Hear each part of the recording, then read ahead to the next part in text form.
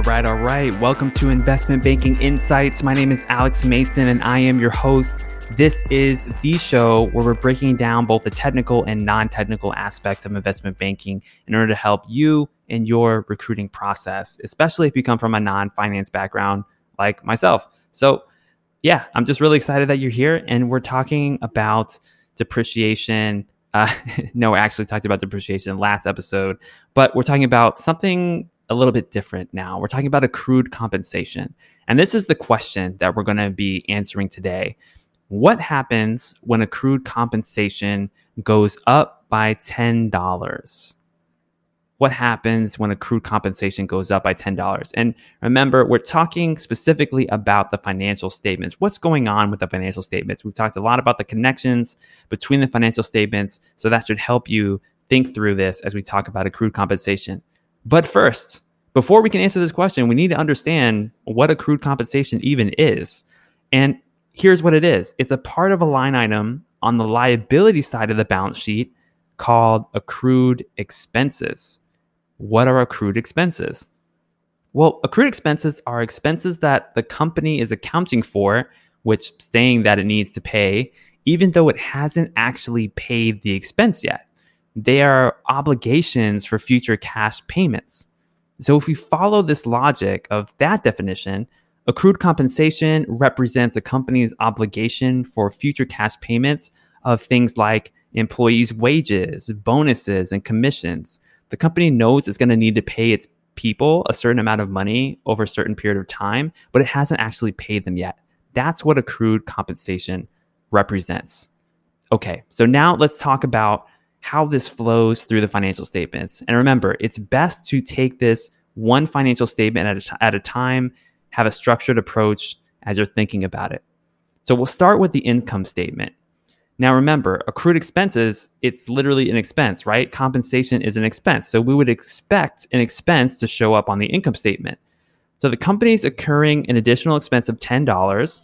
So our operating expense line item for accrued compensation goes up by $10. That makes sense, right?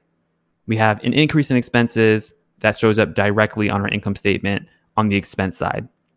Now, because our expenses have just increased, we know that our profit, also known as our net income, is going to decrease, all else being equal. So pre-tax income goes down by $10 as a result. And then we have to, of course, assume a tax rate before we get down to net income. I like using 30%. Some people use 40%. But if we assume a 30% tax rate on that pre-tax income going down by $10, then that means our net income, our bottom line on the income statement, decreases by $7. So pre-tax income down by $10, net income down $7, assuming a 30% tax rate. Let's go ahead and move on to the cash flow statement. Remember, net income on the income statement flows up to the top of the cash flow statement. So if we say that our net income is down $7, that also means our cash flow, our starting cash flow at the top of the cash flow statement is down $7 as well. Now, accrued compensation, just like depreciation, is a non-cash expense. So we have to add that back on the cash flow statement. And in this case, because our accrued compensation is going up by $10, we're adding back $10. So what happens? Our operating cash flow is now affected. So our starting cash on the cash flow statement is down $7. We're adding back $10. What does that equal? -7 plus 10 equals 3.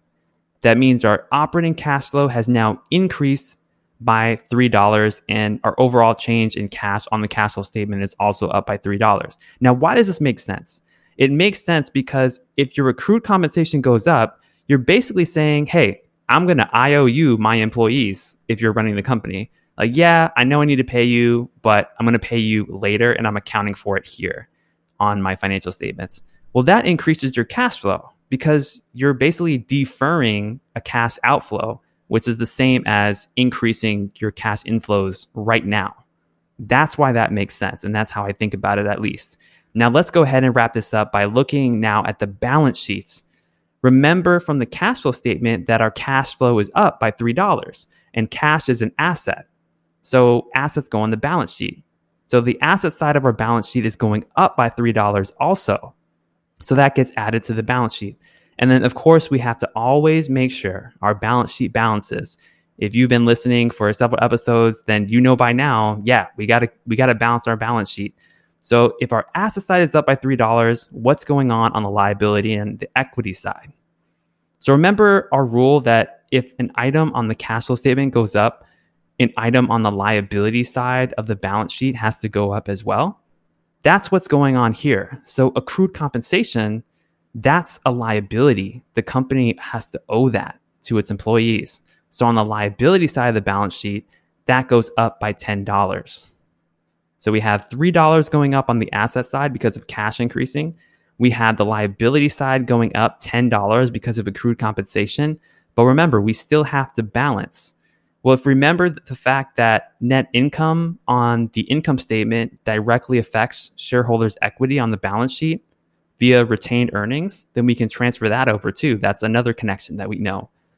And remember that our net income is decreasing by $7, which means that our retained earnings also decreases by $7.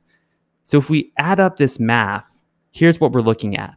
On the asset side of the balance sheet, we're going up by $3. So our cash flow is going up. And then on the liability and equity side of the balance sheet, we're going up by $10 because of accrued compensation and down by $7 because of a decrease in our shareholders' equity. So both sides of the balance sheet are going up by $3 because 10 minus 7 is 3. And so we have that balancing the income, or not the income statement, but rather the balance sheet is now balanced. And that's effectively what's happening here.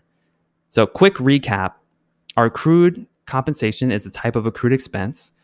On our income statement, we have an additional expense of $10. And because of that, our pre-tax income goes down by $10. We assume a 30% tax rate. Our net income decreases by $7. Moving on to the cash flow statement, that net income moves up to the top of the cash flow statement. That's down by $7. Accrued compensation is a non-compensation expense, so add back the $10. We have an increase in operating cash flow of $3. Moving on to the balance sheet, our cash is up because of the $3 increase, and that's on the asset side. On the liability side, accrued compensation goes up by $10. Equity is down by $7 because of retained earnings, and then everything balances once you add and subtract everything out. So that's the answer in a nutshell. But yeah, just walk through this again if you didn't understand it the first time. And remember, this is very similar to the question about depreciation, walking through how depreciation affects the financial statements. It just affects things in a slightly different way. But go ahead and review that. And that's what I got for you today. Next time, we're going to be talking about inventory. What happens when you change inventory? Inventory is an asset, right? It's going to be a little bit different than handling a liability. So we'll tackle that next time on Investment Banking Insights. My name is Alex Mason, and I am your host.